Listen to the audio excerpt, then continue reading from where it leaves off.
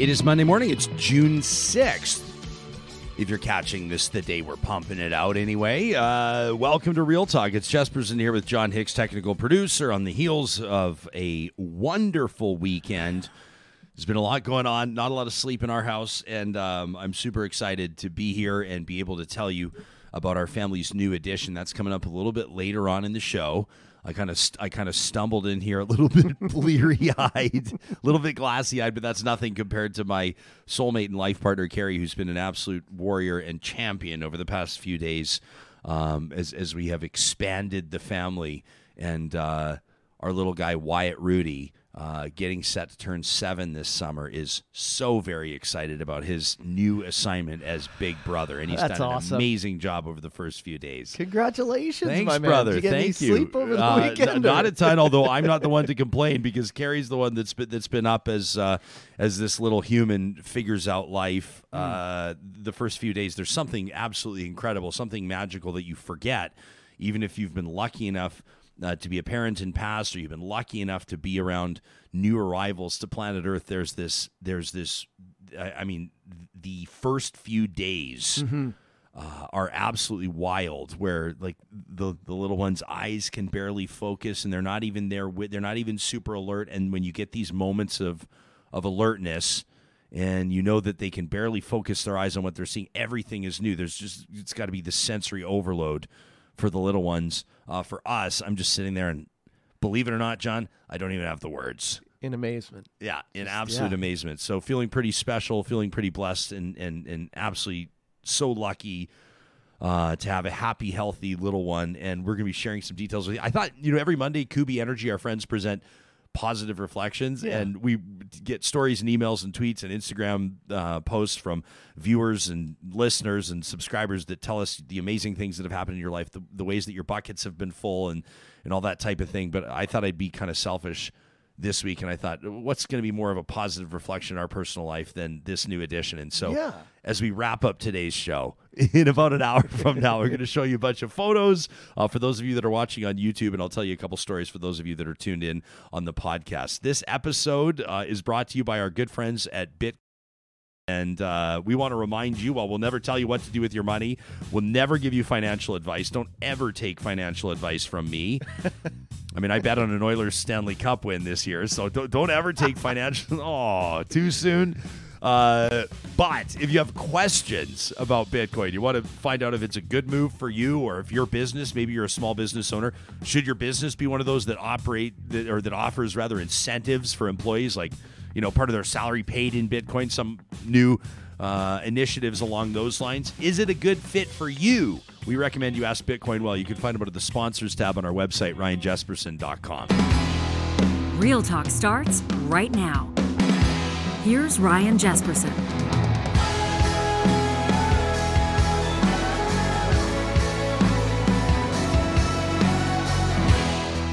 We're going to get right to it because there's been a lot going on across the country this weekend, and including over the past week. I mean, all eyes were on Ontario, obviously Canada's most populated province, a provincial election, and people were wondering what the fate of Doug Ford, Ontario's premier, would look like, considering some of the criticism that he had faced throughout COVID, et cetera, et cetera. Well, I don't have to tell you, you're one of the politically engaged, right? You're one of the politically astute. If you're tuning into this show, you know what happened. An overwhelming response, voters essentially charging Doug Ford with a second majority, an even bigger majority government. And here's just a quick little bit of what he had to say on a very victorious election night. A new day has dawned in Ontario, a day of opportunity, a day of prosperity, and a day of growth. We're going to turn this province around so our children and their children will always be proud to call Ontario home. We will make sure Ontario is the greatest place on earth to live, to do business, and to raise a family.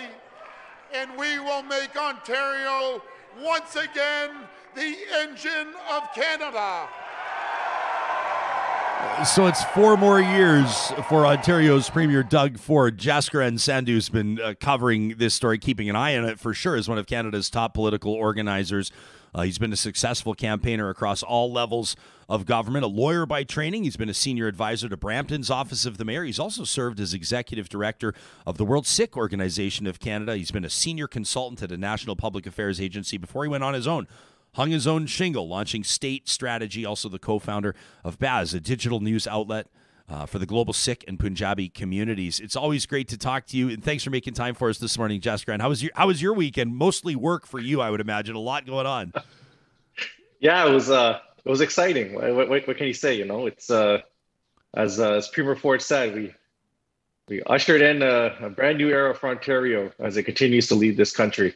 There you go. He made another comment. We didn't include it in the clip, but he said we've taken Ontario back, and that's kind of a popular thing for politicians to say. But observers outside Ontario might go, "Hang on a second, you've been premier. What are you talking about? Who'd you take it back from? You've been premier this entire time." What was the message he was sending? I mean, what message? What was the overarching theme that you took from the results? Yeah, I think there's a couple things here to look at. First and foremost, one theme is just Doug Ford himself and his ability to kind of evolve over 4 years. Now, look, there's a lot of critics who would say that Doug Ford hasn't evolved at all, and he's stayed true to who he's always been. But there has been a noticeable difference in the man over the course of his first term. You know, that first year when he came into power was incredibly rough. That was probably one of the worst first years of any premier that I personally have ever seen. And he never really enjoyed a honeymoon phase. His numbers were tanking.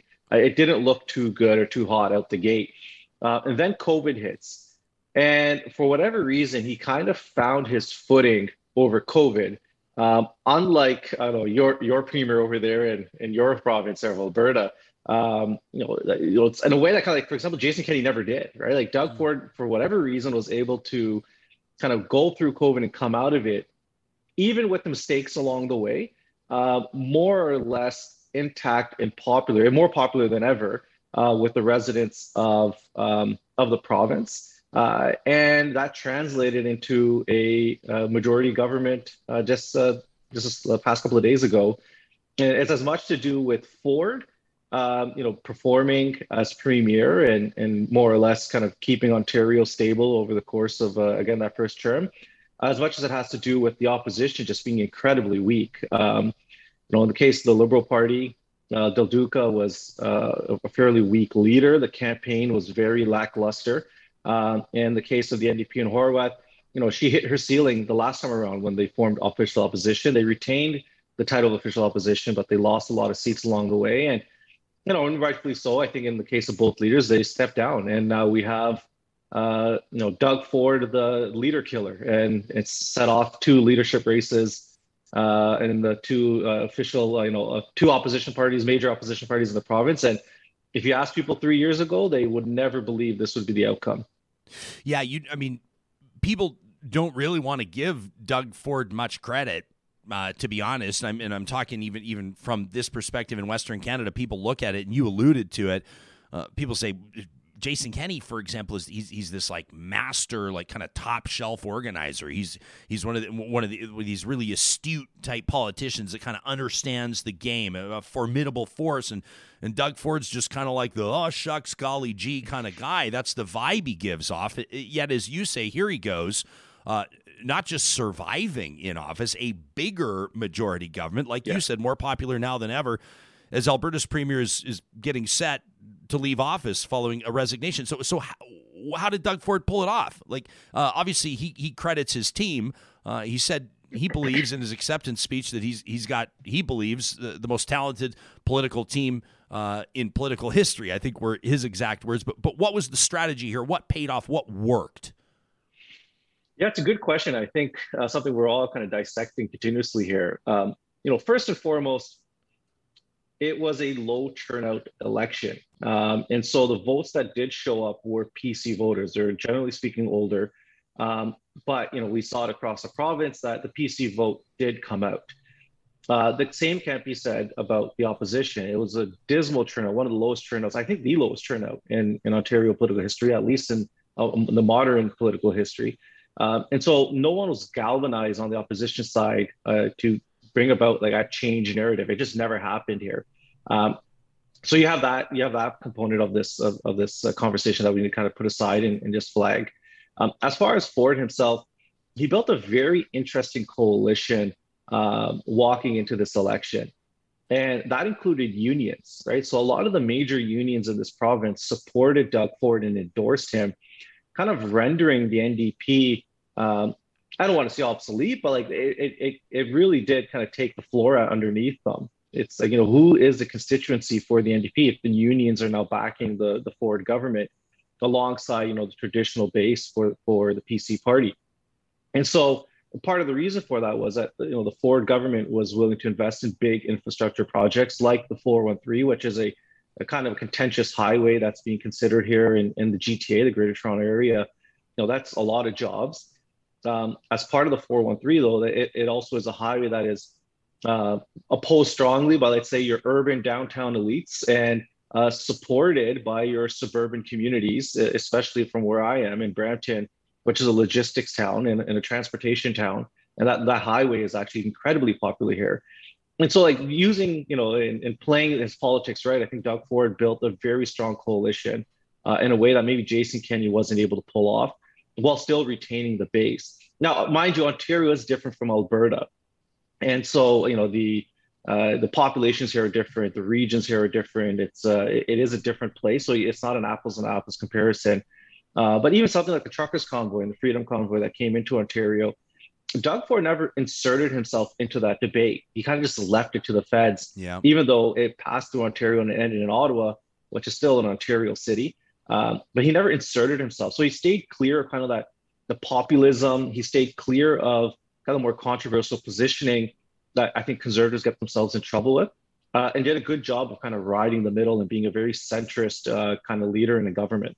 Yeah, which probably wouldn't have been easy to do at the time for someone that has had, populist tendencies in past. Plus, it's a strategy that works outside of Ontario's premier's office. I mean, you and I can, I'm sure, talk about the Conservative leadership race. We can talk about elections that have been won around the world with this type of strategy. It would have been tempting to hop in on that and gain some quick points, right? Supporting that so-called Freedom Convoy. I wanted to show a tweet from political commentator Andrew Coyne, who posted this. It's a pie chart. We'll describe it for those that are listening on the podcast. He said that Conservative election victory, the Conservative election victory in full, and he shows the share of eligible voters. 57% didn't vote, 18% voted Conservative.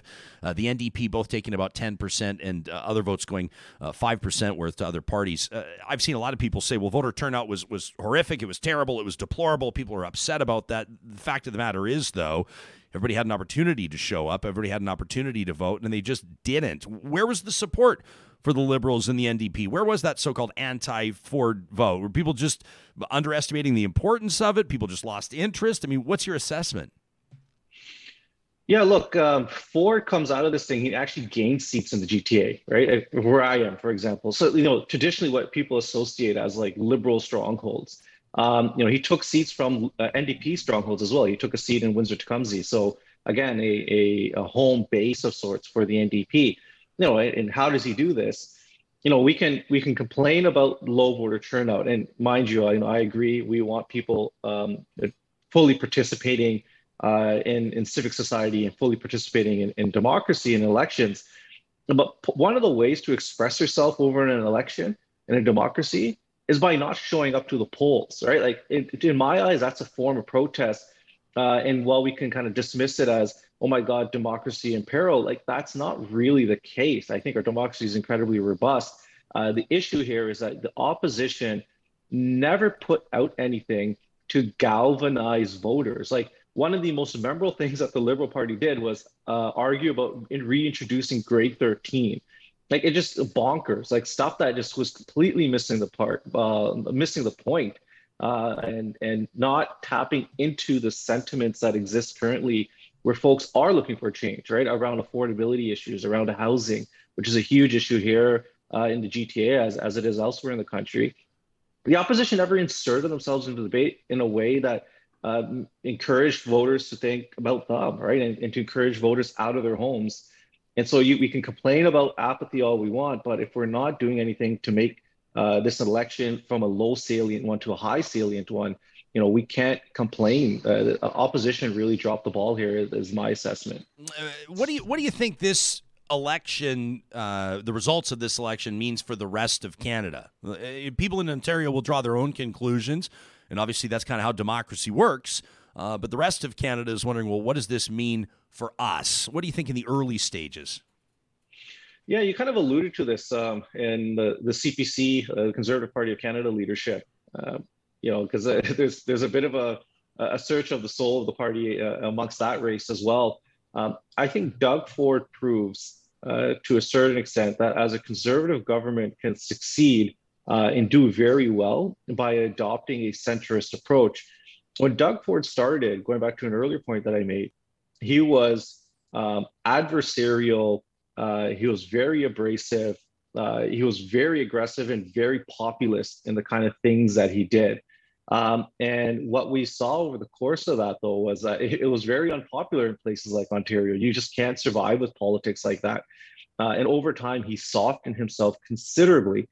And I predict that you will see over this term a very different Doug Ford, one that has come to terms with the fact that, well, the raw populism stuff might be great for the base to win leadership races. It does not translate to victories in a general election, because the general Canadian population is not the base. It's not even close to it. And there's a different expectations. Now, general Canadian population is very open to a lot of conservative arguments on housing, on economic policy, on tackling affordability issues. That stuff I think Canadian public is very open to. Where they get lost, though, is kind of like the culture of like populism and that kind of aggressiveness that turns off a lot of folks. As well as positions on problematic standings on social issues, which just Canadians are not ready to have debates about anymore. Jaskaran Sidhu, our guest. Let me ask you about the Conservative leadership race quickly. The federal one, obviously, I'm talking about. As mentioned, you're checking in from Brampton. I know you've done some work for the Brampton Mayor's office. I'm not sure if that was under Mayor Patrick Brown or not. His camp over the past few days claiming to have sold about 150,000 new memberships to the party. You look at Pierre Poilievre's camp, Jenny Byrne running that show says that they've sold well over 310,000, almost double. To put this into perspective for people, during the last Conservative leadership race total, all candidates in, fewer than 300,000 new memberships were sold. So the Poilievre camp obviously running away with the membership sales here. Do you think Patrick Brown, do you think Jean Charest, does anybody else have a fighting chance, or is this one all said and done? Wrap it up with a bow. This is Pierre Poilievre's race to lose. Okay, well, first off, full disclosure, I'm supportive of Patrick Brown's bid. I wondered if you might leadership. Be. Yeah. As a Brampton boy, it's only right that I support my local mayor and Patrick Brown. So you can take everything I say with a grain of salt. Sure. No, we like full disclosure. That's okay. Yeah. But I'll be careful on this one. Look, what I can say is on the Patrick Brown campaign, you sell the 150,000 memberships. That membership is coming from communities that the Conservative Party needs to win over if it doesn't want any chance of winning government. And that membership was driven by communities that have been ignored by the Conservative Party or have felt ignored by the Conservative Party, communities like the one I belong to and others. And so I think at the end of the day, what Patrick Brown has brought to the table as leader is exactly what the Conservative Party has been missing, to sign up 150,000 members from communities coast to coast that are, again, often just cast aside is an incredibly impressive feat. It's historic. Now, Pierre Poilievre is claiming that he sold over 300,000. No, it's very tough to verify any of this. Now, if their camp is confident with that, then their camp is confident with that, and it is what it is. And we'll see what the kind of numbers come out from the Conservative Party when they release their data of total membership sales sold, and people can work the math and work backwards from there as they need. But I think you do have, kind of going back to the point of what we were talking about, Doug Ford, something for Conservative voters or Conservative members to consider is, which one of the leadership candidates standing in front of them right now most probably mimics or most similar to Doug Ford's change in persona over time. And Doug Ford is also, to his credit, someone from suburban GTA, understands suburban GTA very well, and has done a decent job of creating connections and networks with communities that often do not vote for the PC party and conservatives. So, I'll let your viewers connect the dots as they wish. Yeah. Can you see a world, 3-4 years from now where Doug Ford is leader of the federal Conservatives and gives whoever the leader of the federal Liberals is a run for their money? And I mean, is Doug Ford ultimately maybe Canada's next prime minister? If you ask Doug Ford, off the record, he'd probably say yeah. Mm-hmm. I think Doug Ford's aspirations are far greater than premier. And I think he believes, and to his credit, this last election to a certain extent proves that he's achieved success provincially, and that he is now probably the most powerful or influential conservative politician in this country, especially so with the fall of Jason Kenney. And a vacancy at the conservative federal level as of now. So Doug Ford, watch out. If he keeps this up, there is a future where he will compete for leadership of the Conservative Party of Canada, and people seen it firsthand here in Ontario when he won the leadership here. He can pull, and he has a very strong, loyal base that will come out for him. Jaskaran, I know you've got a bolt, so do I. But I want to ask you, as mentioned in your introduction, I reminded people that you've served in past as executive director of the World Sikh Organization of Canada, and June is a very significant month for Sikh diaspora around the world. I mean, people look back to June 1984. I saw that you tweeted about it this morning, and I suspect it may be flying under the radar of many Canadians. I wanted to take this opportunity to just remind us all, to give you an opportunity to remind us of why June 1984 is so significant and where you'd like people's heads to be at through this month.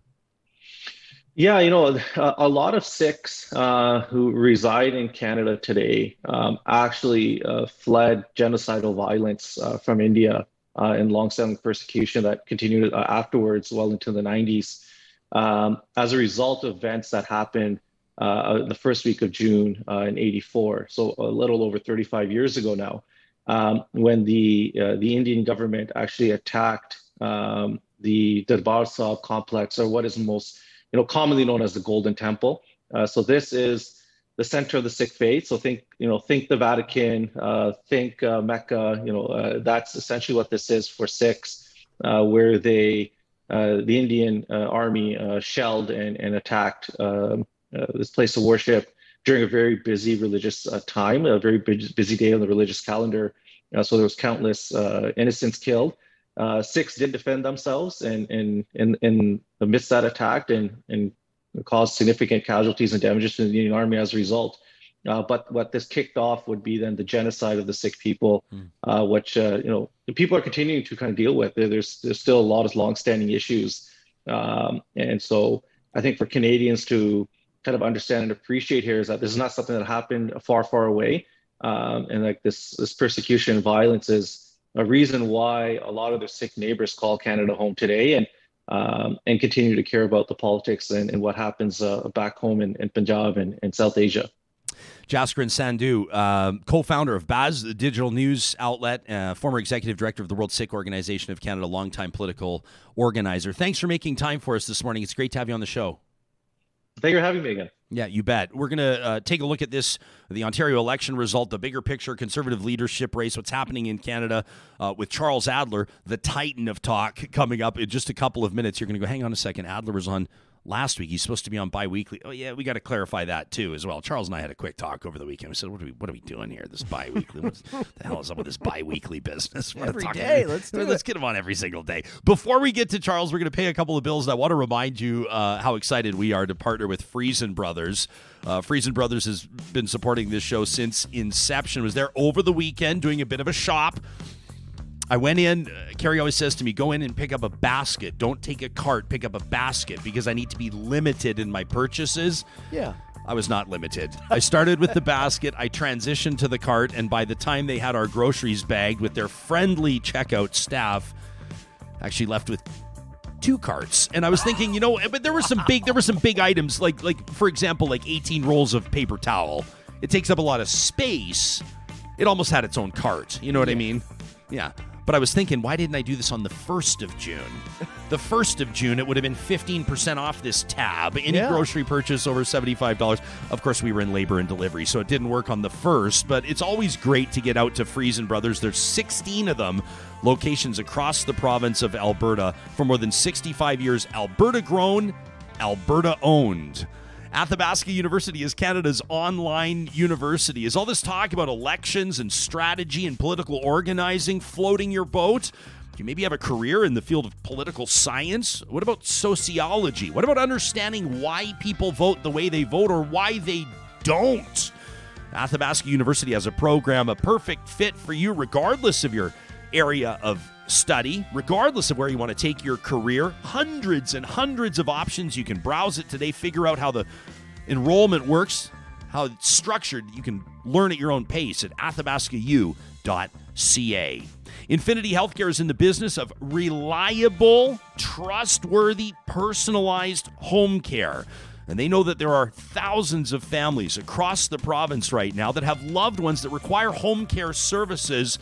But there are factors at play. Maybe there's a language barrier. Maybe there are cultural or religious sensitivities. The team at Infinity Healthcare works on a personality matching program. It's a structure that allows them to make sure that there's a perfect pairing with the family, the person receiving the home care, and that healthcare provider. It also means they're always hiring. You can learn more about maybe a new career opportunity for you as a healthcare aide or a licensed practical nurse at infinity-8.ca. And a shout out to our friends at Eden Landscaping. I was mowing our lawn over the weekend, and I almost found myself muttering like I'm talking trash to the lawn now. It looks so bad. I can't wait to get rid of it. I want to get Mike and his team in there with like a bobcat and just rip up that grass. You got 2 dogs that are 80 pounds. Your grass it's destined to look lousy, right? So full disclosure, we're talking to Mike and the team at Eden, and they're coming up with some great solutions for us on a really neat fire pit area, a kids play area. It's going to be custom designed to fit what our family needs. Might be a different fit than what you're looking for as you bring your outdoor space to life. They've got so much experience. Their projects have a ton of diversity. You can check out their different modern, traditional, classic, even their urban front yard butterfly approach. That's a new one at landscapeedmonton.ca.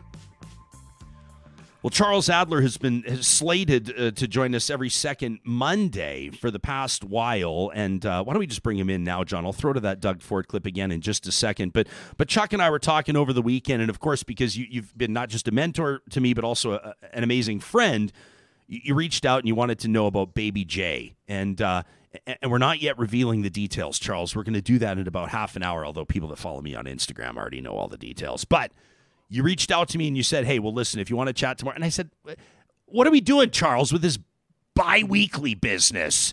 Everybody's eager to hear your take on the show. And so we have a bit of an announcement to make today. We're going to turn this into a weekly thing. So you and I, on the first broadcast of every single week, we're going to hang out. And I'm really looking forward to a weekly dose of Canadian common sense. Well, you said to me, do you mind if I reveal what you said to me on the text about this whole weekly thing? Yeah, no, you can say whatever you like. Okay, I hope I didn't say anything. Okay, yeah, I think you're good. It's nothing salacious. You simply said the reason you were talking to me about biweekly is you didn't want to get in the way of all the other things that I'm doing, right? And I just said to you, look, here's the deal. Being on with you makes me happy. Yeah. Makes my family happy. It makes my puppies happy. Makes everyone happy. So, I mean, I've never seen, I'll qualify this a little bit. When I'm doing the kind of communications I like to do, which is what we're doing right now, I definitely do not see it as work. Okay. It makes me younger. I get younger every time I'm on with you. So there's just no way I can turn it down. Now, here's the thing. You were talking about shopping a few moments ago. Yeah. And we all support mom and pops, and mom and pops support Ryan Jesperson. Over the years, they supported me as well. So we love the mom and pops. I was at a non-mom and pop the other day looking for some moisturizer, okay? And I was told to get this moisturizer. I think it's pronounced CeraVe. I just think of it as Crave with an E, with an E at the beginning. Anyway, it doesn't matter. I was looking for this moisturizer, And so I'm at the Superstore, and they're affiliated with Shoppers and all that kind of stuff. So I'm asking the clerk in the pharmacy area. I was asking her for this moisturizer, CeraVe. I said, I think it's pronounced CeraVe. She said, yeah, it's pronounced CeraVe, and it's right over there. But she says to me, you can get it at Costco for $10 cheaper. Yeah.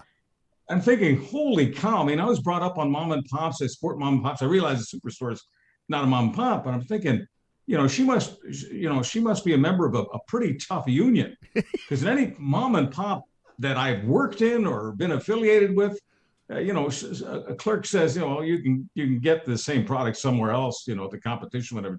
That'd be their last day. So I just want to ask you what you thought about that. Yeah, well, I don't know. I mean, on one hand, I can understand. Like, I think I'm trying to think of the classic. Is it Miracle on 34th Street? What is the one where the staff member at the department store is saying, you can get these toys a little bit cheaper across the street, and you're watching it, you're like, it's wonderful and it's amazing they're doing that, but from a job security standpoint, maybe not the greatest. Hey, listen, this show's moving fast, and it's also the 78th anniversary of D-Day, and we're going to be talking to author Don Levers in just a minute. So this is going to be a bit of a quicker touchdown, Chuck, than we're used to. And I've got to be quick too, because I'm being picked up in a few minutes. A friend of mine, we're going to Costco for some moisturizer. Because it's $10 off, obviously. Yeah. So people are learning more about Charles Adler's grooming habits this morning than they have in the last 40 years. Hey, in all seriousness, to use the segue of job security, Doug Ford's got it in spades after an even bigger majority government. Ontario voters, whether they didn't show up or whether they did show up when they needed to, if you're a Ford supporter, what's your angle of approach on assessing this second mandate for Ontario's premier? Well, could he have been more fortunate with the competition? I mean, I just look at the three choice, and the turnout was just horrible, second lowest ever. Ford's party, the PCs in Ontario, ended up getting a little more than 1 out of every 6 eligible voters, because only 43% voted. So, this is hardly a.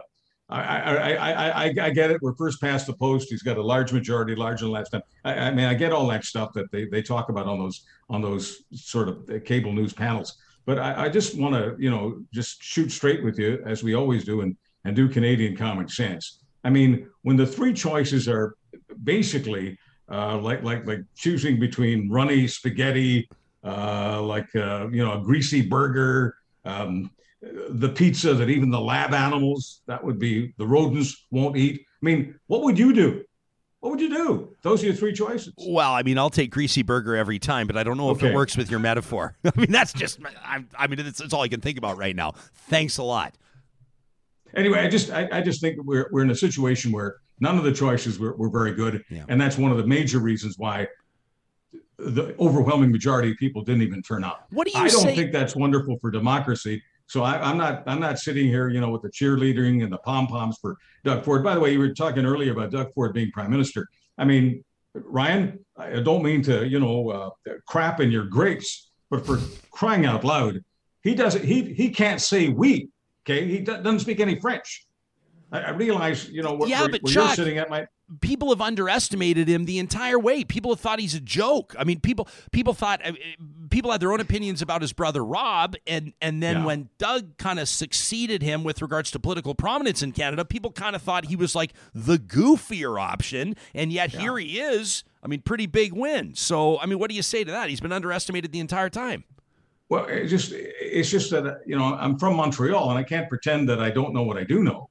And in Quebec, if you speak really poor French, during a general election campaign, if you speak really poor French, you get no credit. Hey, listen, if in the next 3 years he can advance his French to the point where he's a credible national candidate in La Belle Province, hats off to him. Yeah. But I don't see that. I don't see that happening. And I remember, when I first started supporting the PCs, it was under Bill Davis. Okay, Bill Davis was Premier of Ontario, and everyone thought that because Bill Davis was like the preeminent conservative, certainly in central Canada, that he'd be a shoo-in for the national Tories as a prime minister. But Bill Davis's French was, well, a lot better than Doug Ford's, but still not good enough. Let me ask you this in closing, and of course you and I will have a chance to catch up again 7 days from now, but there's a lot of people sort of lamenting low voter turnout. A lot of people are pissed off. Some people in our live chat are even talking about mandatory voting. I know people look at Australia, and this is a conversation that comes up again and again. Typically, and I'm not trying to sort of inflame anybody here, but it's typically when an election doesn't work out the way that you wanted it to work out. You start talking about mandatory voting and low voter turnout and that type of thing. What's your assessment of that? I mean, how do you process really, really low numbers like we see in Ontario? Well, here's the problem. When you have really low numbers, regardless of what goes on the next couple of years, people say, well, I didn't vote for him. I didn't vote for him. And we're always talking about accountability. We want the politicians to be accountable to us. Hey, this is a democracy, okay? This is all about the politicians representing us, but this is all about self-government. It's our government. It's our province. It's our country. So if you're asking me straight up, would you be for mandatory voting? I would say yes, because I want the voters to be accountable as well. Now, before the Pierre Poilievre crowd runs in with "you're a dictator" and freedom, gatekeeper, just put all that stuff on hold, simmer down. Mandatory voting doesn't mean you have to vote for anybody in particular. Yeah. You can go into the polling station. It'll take you a few minutes to get there, and you can withhold your ballot. You can say I don't like any of the above, so I'm not going to vote. You can also spoil your ballot. So for the people who scream dictator, dictator, nobody is forcing you to vote for anyone in particular. They are forcing you, I guess, if you want to use force, to participate in the process. What would be wrong with it, whether it's Alberta or Canada? What would be wrong, Ryan, with 98 or 99% of people participating? Well, what's wrong with that? Well, I mean, I just, my concern, I guess, and I feel like, okay, full disclosure on this one, Chuck, is I feel like, honestly, I could argue both sides of it. You could assign me a debate position and I could take that position, but I fear that if you force people, so to speak, if there's consequences if you don't show up and vote, but you're disinterested, and the only thing that's drawing you there is a sense of obligation or a very real obligation, then ultimately we better be careful what we ask for, right? I don't want to say these people, but there's a portion of the electorate that doesn't give a damn about policy, about vision, about that type of thing, and they show up, and I worry about what the end result might be. But these are all hypotheticals, right? Look, but by the way, I one of the reasons I admire your skill set, you can argue both sides. You can argue both sides, and you can argue all kinds of other sides. You could argue 10 sides of this, and I might be able to argue 2 or 3 myself. But I'm simply saying that we don't have voters who are accountable right now. Indifference is not good for democracy. I think if more people participated, there's a very, very good chance we might get better leaders. Would we get some funky people leading some funky parties, and might that get interesting? Yeah, I guess. But I honestly think that more people participating, more is better. And yes, there's a part of me that feels, probably because of what this country did for my family, they allowed us into the country, and they allowed us to have opportunity. And who the hell were we? We had no power. We had no influence. We were just 3 little Hungarian refugees. Okay, I was really little. I was 2.5. I was even smaller than your 7-year-old. But the deal is that I have always felt obligated to vote, no matter how crummy the choices were. I'm not crazy about the greasy burger, so I wouldn't have the greasy burger or the stuff that the rats won't eat. Okay, I wouldn't have either of them in real life at the dinner table. But in real life politics, I feel obligated to vote for somebody. And that's the position I'm going to take tonight. And I may change my mind tomorrow. Charles Adler, they call him the Titan of Talk for a reason. We're excited to be welcoming you here every Monday. Charles, a new tradition here on the show. Thanks for making time for us this morning. Have a great week. Congrats on the baby. And of course, congrats to your wonderful wife and the baby. Thank you. And you, by the way. Yeah, and me too. Yeah, but I don't have any this. I don't want to turn this into the young and the restless, but I don't have any DNA evidence that you didn't sire this child. I'm going to just thank you for that. Make the assumption that you're the dad. I will say that of everybody that played a major role over the past week here, I played the least. But it was an honor to be part of the supporting cast, and we couldn't be more excited. Thank you, my man. Appreciate it. I hope every child in this country as a father like Ryan Jesperson. Oh, a kind man with kind words. That's Charles Adler. You can catch him again the first show of every week here, and we're really excited about that. Don Levers in 60 seconds or less. I wanted to tell you a quick little story over the weekend. My next-door neighbor, Chad, he sends me a text, and he says, "Who do I talk to at St. Albert Dodge?" And I said, "What's up?" And he goes, "Well, our rig just died, and they got a family camping trip coming up." This was like Thursday he texts me. So I tell him, "Well, go see Brad McCory. He's the GM there." I said, "You tell him that Jespo sent you."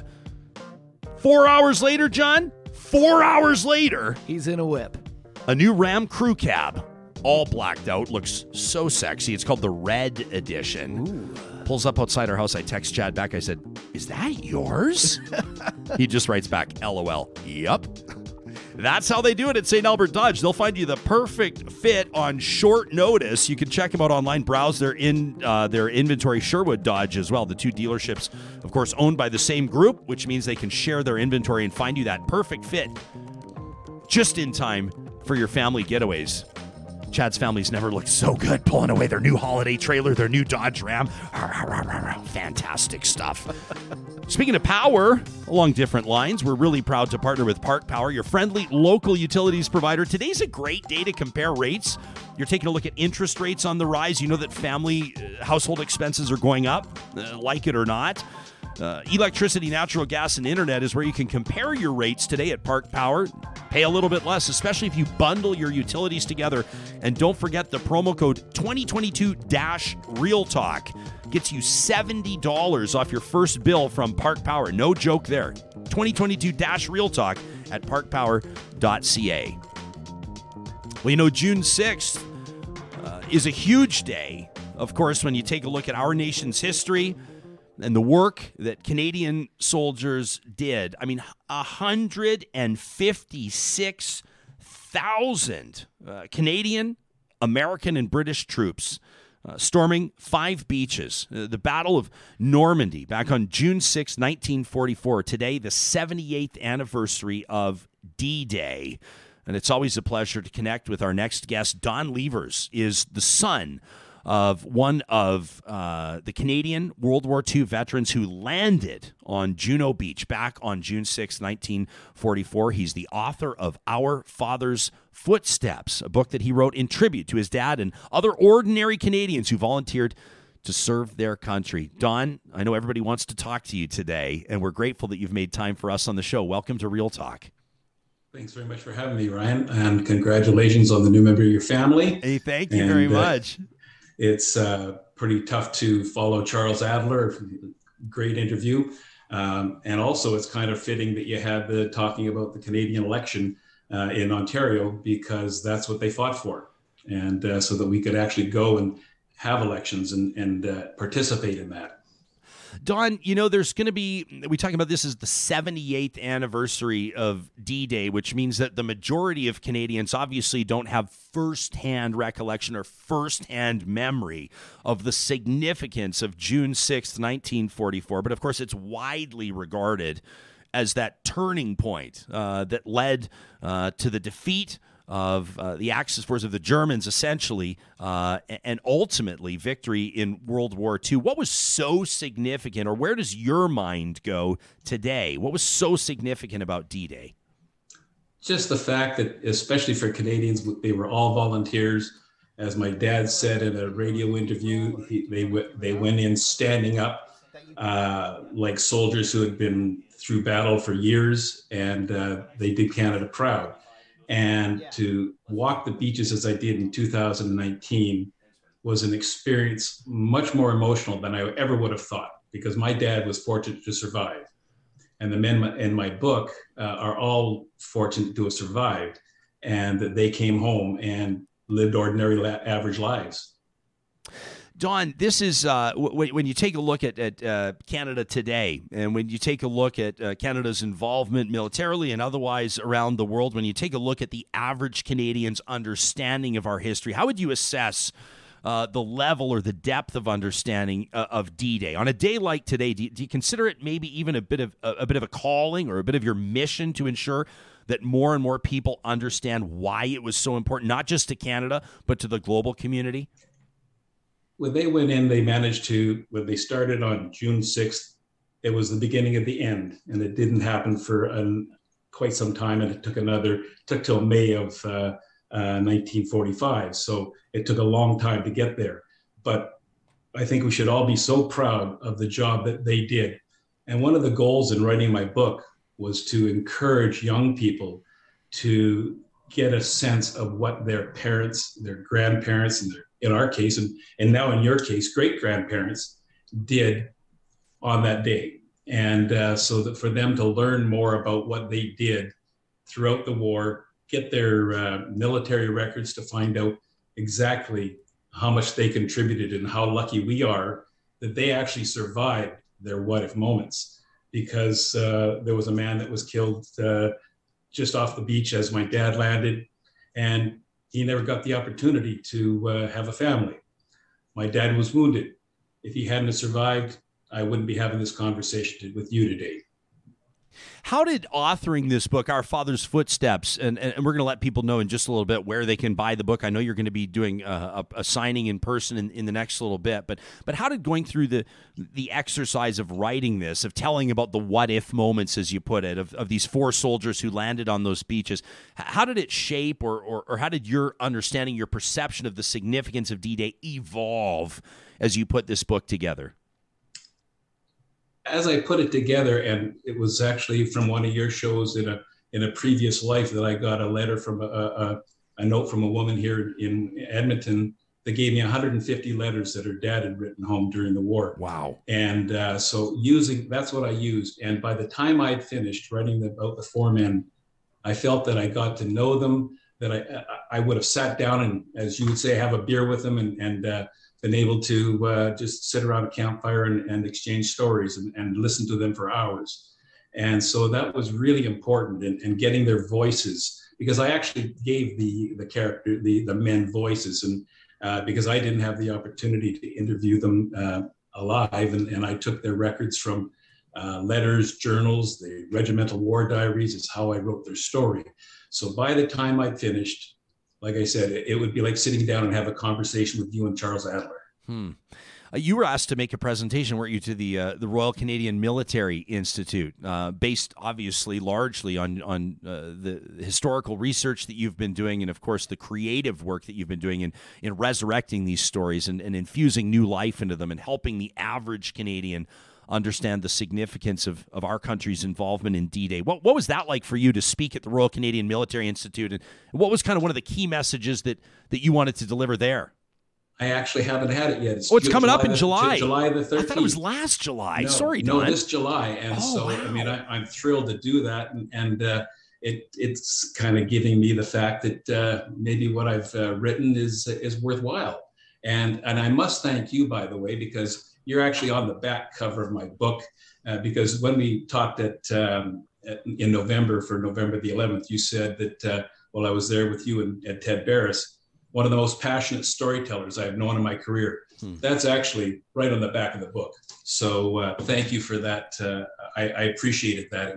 It meant a lot to me. Well, I didn't know that, and I appreciate that. And obviously, probably a big source of that passion for you, I'm stating the obvious here, was your father's involvement in the personal family connection. But there's going to be millions of Canadians that may not have a personal connection to this, but still recognize that this is a huge part of our country's history and an important one to focus on. As we fast forward to modern day and we look at the involvement of men and women serving their country, both here on Canadian soil and around the world, how do you assess the difference in generational perspective? Was there a different wiring in a way of young people back in the 1940s, or do you see something similar in the young people of today? I would imagine this exercise has to shape your perspective. When you see what's happening in Ukraine right now, and you realize that the president's great-grandfather was one of four brothers, three of who were killed by the Germans, and his grandfather survived. And he wouldn't have been running Ukraine if his grandfather had been one of those that were killed. So, and what I see happening in Ukraine now is the same kind of pride in their country and defending it the way we did in Canada. Wow, what an amazing perspective, Jack. Hey, how cool is this, Don? Can you hold the book up again? I've got a viewer here watching us live on YouTube. It's Shirley who says, my father-in-law's picture is on the cover of Don's book. She says, Morley Douglas from the Winnipeg Rifles. She says, I just bought the book. What can you tell us about that powerful image right there? That is a picture of the Winnipeg Rifles landing on D-Day. It was, I've been trying to find out, there's a picture of a Indigenous soldier in the back. I've never been able to figure out who he was. The gentleman right here, I got a note saying that he was, I got a note from a man saying that was his uncle, and he was wounded 10 minutes after landing on D-Day. And shortly after that, I found out that the guy in the beret was the company doctor. So, and the statue there is a picture of, is a statue that is of an old veteran after, that was made for the 75th anniversary, looking across a field at his comrades coming out of the water. Wow. And his memories are fading. And that's what I hope to do is for these memories to pique somebody's interest in finding out more about their family's involvement and just how lucky we all are to be here. Hang on a second. So do you know Shirley Douglas or no? No, I don't. I'd love to meet her. So a person watching this show live has just seen the cover book authored by you that features their father-in-law on the cover, and the two of you were not connected before this moment on Real Talk. This is amazing. Right. I'm going to ask Shirley to send us a quick email to talk@ryanjesperson.com, and it would be an honor for me to connect the two of you. Does that sound all right, Don? Absolutely. And as you mentioned, I've got a couple of signings coming up this next Saturday, just in time for Father's Day. I'm doing it at one of your favorite stores, the Friesen Brothers in Fort Saskatchewan. And if she's out and about and wants me to sign the book, I'd love to do it. I love it. Okay, so that's June 11th from noon till 4 Mountain Time. Obviously, you're going to be at the Friesen Brothers in Fort Saskatchewan signing copies of Our Father's Footsteps. People can also find it at the bookstore on Perron in St. Albert, at Daisy Chain Books downtown Edmonton, also at Audrey's Books, my favorite store. You can find it on Amazon as well if those other options don't work for you. Don, I promised I'd have you out right now because CJOB in Winnipeg needs to talk to you, and that's a hard start. They're doing it live. Thank you, and much respect for the work that you've been doing, helping us remember the significance of this day, Don. Thanks very much for having me. I appreciate the opportunity. And I will be at your favorite bookstore on July the 2nd, doing a signing there as well. So thanks very much for and taking the time to talk to me today. It's always a pleasure, my man. I'm proud to call you a friend. That's author Don Levers. You can check out donleversbooks.com if you want to learn more about Our Father's Footsteps. Can we just take a second? I just want, that's never lost on me how cool it is that this show can bring people together. Like Don, like how many photos are there? How many images could Don have used on the cover of his book? What are the chances that Shirley maybe had something going on this morning and wouldn't have tuned into the show, or that wouldn't have seen the photo, or wouldn't have, you know what I mean? The show never ceases to amaze me. That was an awesome moment. So right cool, there. and I never want to forget that stuff. It's what we do. It's what we endeavor to do. I'm sort of processing this in real time, but we endeavor to connect people every single day, and it's such an honor to have Shirley tuning in. She says, I do have a story about that photo.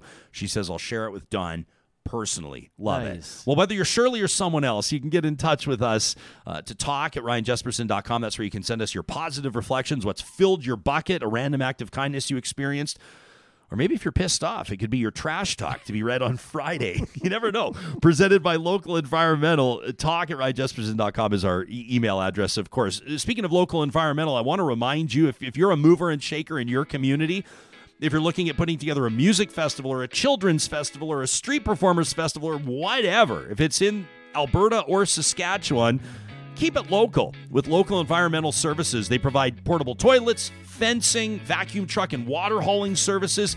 Plus, of course, for everybody doing renovations, spring cleaning, a lot of roofing jobs happening around our place right now. You need those roll-off bins, the big 40-footers, the front-load bins, whatever. Local Environmental Services is family-owned, and they love to compete for your business. You can find them online today at localenvironmental.ca. Also wanted to remind you how proud we are. I mean, there's no sponsorship, there's no partnership that gets any cooler, no pun intended, than one with the Dairy Queens of Northwest Edmonton and Sherwood Park. I couldn't help myself. I just kind of stumbled into that one. That wasn't... I'm not even sure these people are paying me. I think you just love talking about Dairy Queen. I found an excuse to talk about the like Oreo, the mud pie blizzard and the cherry... Geez, I get so carried away. The drumstick blizzard with peanuts, that's the one I had the other day. The Girl Guide blizzard, which is just the basically the Girl Guide cookie all smashed up and just mixed in with their signature soft serve. Still every single time, and I love this, they do it every single time you go to pick up your blizzard. They give you the hold it upside down, and then hand it to. I love that they're still committed to that. Yeah. You think there's ever been a disaster? I want to hear the story. I want to hear whose lap it dropped into. We'll endeavor to find the one DQ, and it would not be at one of our partners. It would be at some Dairy Queen that didn't have the temperature set right on the soft serve. But you'd hate to be the one that just dumped it right on the customer's lap. It doesn't happen. They're so confident in the quality of these blizzards at the Dairy Queens in Palisades, Nemeo, Newcastle, Westmount, and Baseline Road. Don't worry about it. I should also mention that the Dairy Queens of Northwest Edmonton, Sherwood Park, are going to be there, represented strongly at the Real Talk Golf Classic. Getting close. Coming up Thursday, June 23rd. Going to be awesome. Dilly Bar Shooters. Carrie says to me yesterday, she goes, what goes into a Dilly Bar Shooter? I've been imagining it for 2 weeks now. I got to know. I said, well, you've had the little one, babe, so now you can show up to the golf tournament. Come have a Dilly Bar Shooter. Find out. Finally. Go to RyanJesperson.com under the events link if you want to sign up for that. Dawn mentioned Father's Day coming up. What a perfect Father's Day gift, by the way. Send dad and a few pals out or get the family together and come join us on the golf course. Go to RyanJesperson.com, click on Events, Real Talk Golf Classic, and there you have it, the sign-up link. Don't miss it. Thursday, June 23rd at the Ranch, a 2:15 p.m. shotgun start. I should also mention on our website, we've got the new question of the week up, and we wanted to have a fun one here. There's a lot of serious stuff that we cover on the show, and for obvious reasons, it's our mandate. And we want to make sure that we're covering the stories that matter, that we're giving attention that these stories demand, that we're helping not just ourselves, but you, our audience, as we gather here together, better understand the issues that affect us on a daily basis. But sometimes it's heavy lifting. And every once in a while, we need something just on the lighter side of life. And our friends at Y Station, our research and strategy partners, every week present our Get Real question of the week. You can access it under the Connect link on our website. And how about this one? Over the last few weeks, people have been packing into theaters in relatively large numbers compared to most points through the pandemic. But we're not going to talk about that so much, as we just want to see how you're feeling about summer movies. How are you feeling about heading into movie theaters? Other summer activities as well. All of it in general. Just all of it in general. I want to just sort of put our finger on the pulse. Where are you at, Real Talkers? We've had these sort of pandemic-themed questions of the week throughout, and it gives us some insight into, I guess, the evolution of how you're feeling. And I know that some of you, I guarantee it, and thanks in advance for completing these. Some of you are going to be going, there's no way in hell I'm going into a movie theater right now. Yeah. And others of you are going to go, I've already seen 9 movies in the theater since they opened. I have not. No? You? Yeah, I went to one a while ago with the little man. And actually, we had kind of a unique... the time of day, whatever it was, there just weren't a lot of people. It was like us and 2 other people in the back, so it didn't really feel... We're kind of jammed in, but it's not just movie theaters. I mean, you take anybody paying attention to the Stanley Cup playoffs, for example. Yeah. You see 15,000 people crammed together. Yeah. Now, outdoors, maybe it's a little bit different. Mm-hmm. And some people have said it has nothing to do with COVID. They just get anxiety seeing that many people crammed together anyway. And then packed hockey rinks. So the pandemic is not over. COVID still continues to affect. I mean, we were in the hospital over the weekend, and it's still obvious. I mean, precautions in place, lots of screening, and I mean, all the stuff you would expect, obviously, in a hospital. But some people, I think, are sort of reinserting themselves back into somewhat of a quasi-regular social routine. Yeah. Oh, I just remembered. I saw the Batman. I lied. I went and saw the Batman. You haven't seen Top Gun yet, hey? Oh my God, the reviews for this, every time I turn on the radio, someone's talking about Top Gun Maverick. In a good way? Yeah, 97% on Rotten Tomatoes. Really? Just reviews are through the roof. Went a long time coming.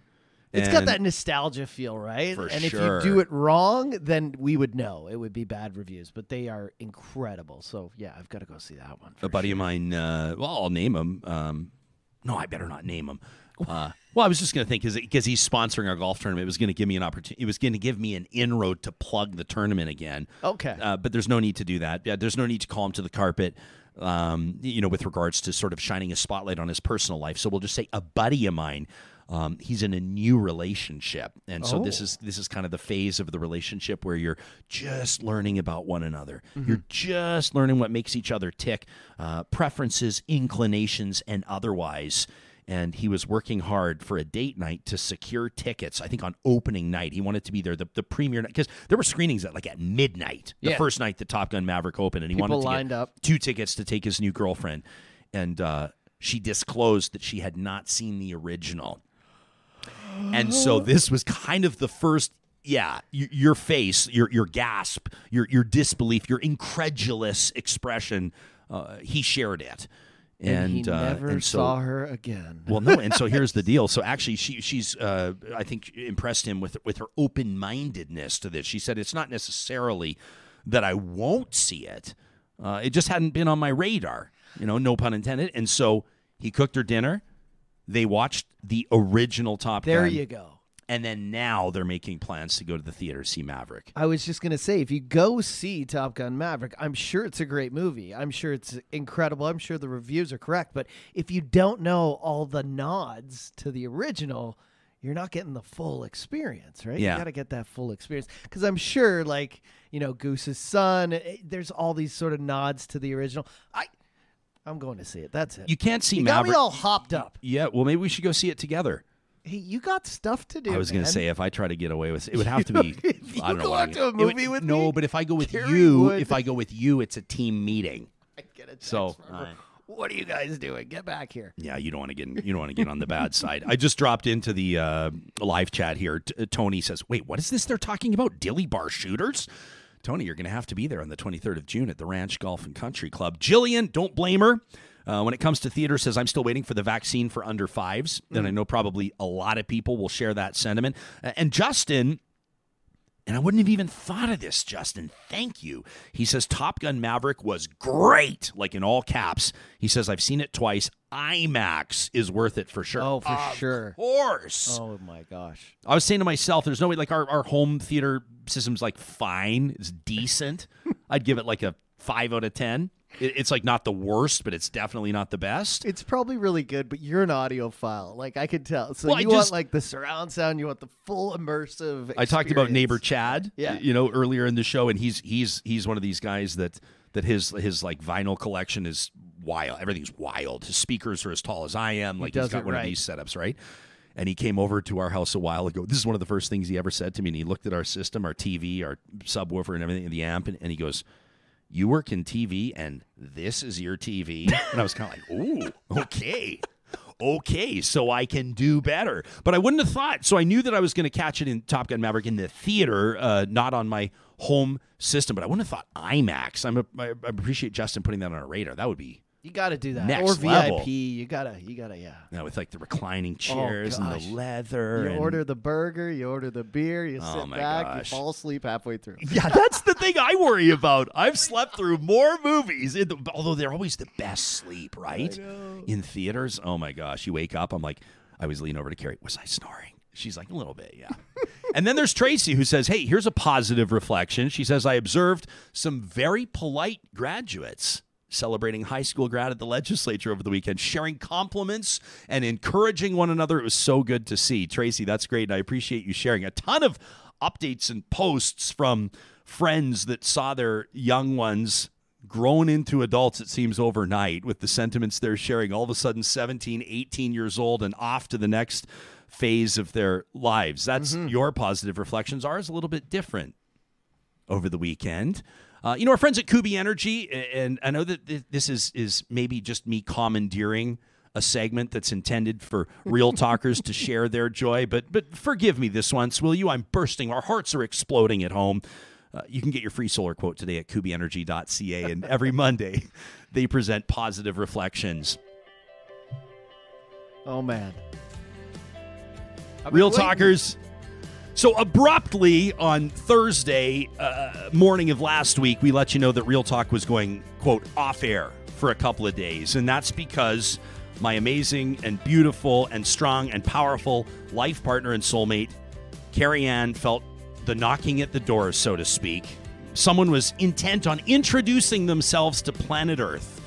And so off we went to the Royal Alexandra Hospital, the lowest hole hospital for women. The amazing nursing staff, the obstetrics staff, obviously the healthcare professionals that have been through so much over the past couple of years, though you'd never know it. Absolutely remarkable. And I can tell you that we were in there at about 9 in the morning on Thursday. The little one, not quite ready yet. And so through the day, we saw the signs that this little one was getting set to join our family. We didn't know little boy or little girl. We had no idea. We didn't want to find out. We figured that this is one of life's great surprises. And I'm really excited to let you know that at 10:46 p.m. on June 2nd, I'm getting chills. If you're listening to this on the podcast, you have to check out the YouTube version of this. Or, of course, you can check out mine and Carrie's Instagram. Little Noah Orville Jesperson introduced himself to the clan. Big brother Wyatt, K9 siblings Moses and Monroe, and mommy and daddy all absolutely smitten with this little guy. 6 pounds, 8 ounces. I mixed it up a little bit on my announcements to some of my close pals, and I was saying 8 pounds, 6 ounces, and then all their wives and girlfriends started texting Carrie, being like, are you okay? She's going, Ryan, 6'8", not 8'6", 6'8". He's little. This is our doula, Tia Biggs, behind the camera, doing just an absolutely unbelievable job. Look at those little feet. This guy is just tiny and having such a huge impact on our lives. Both mom and baby are doing amazing as Noah figures out life. You know, nursing and sleeping and dealing with all the noise of a busy household. We're so absolutely thrilled to welcome this little fella, and we appreciate all of your kind comments. I dropped in on our Real Talk email inbox over the weekend, and of course, there you were, Real Talkers, sending us well wishes. You've been so kind on our Instagram and Twitter posts, Facebook as well, of course. You can find us there. Just wanted to say thank you from the bottom of our hearts for sharing in our joy. It's been a long road to get here. You know, Wyatt's getting set to turn 7. And so there's this beautiful age gap, which means that Wyatt's going to be a great little helper around the house. We didn't plan on waiting 6.5 years in between, but that's the way that the universe plotted it out for us. And so we appreciate you feeling our joy along with us. And again, to the staff, the nurses, the doctors, the entire team, the porters, the security guards who were absolutely incredible at the Royal Alex, and to healthcare workers everywhere. You're taken for granted. You are. People come in there, and of course, when we're at the hospital, our world is all we're thinking about. But I looked around and just wanted to take this moment to let you know how grateful we are for everything that you bring to the table. You can share your positive reflection with us here on the show by sending us an email. It's presented, as mentioned, every week by our friends at Kubi Energy. Coming up tomorrow on the show, I want to give you details, but I really can't, except to let you know that there's going to be a United Conservative Party leadership announcement. And you're going to hear it here first on Real Talk. In the meantime, make it a great Monday, friends. We'll talk to you soon.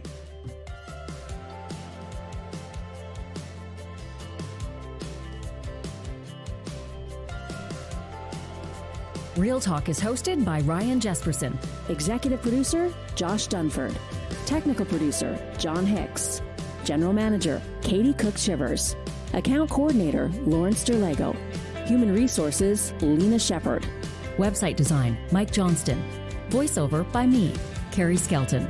Real Talk's editorial board is Supriya Dwivedi, Ahmed Ali, Brandy Morin, Ann Castleman, Corey Hogan, Harmon Candola, Catherine O'Neill, and Chris Henderson. Member Emerita, Julie Rohr.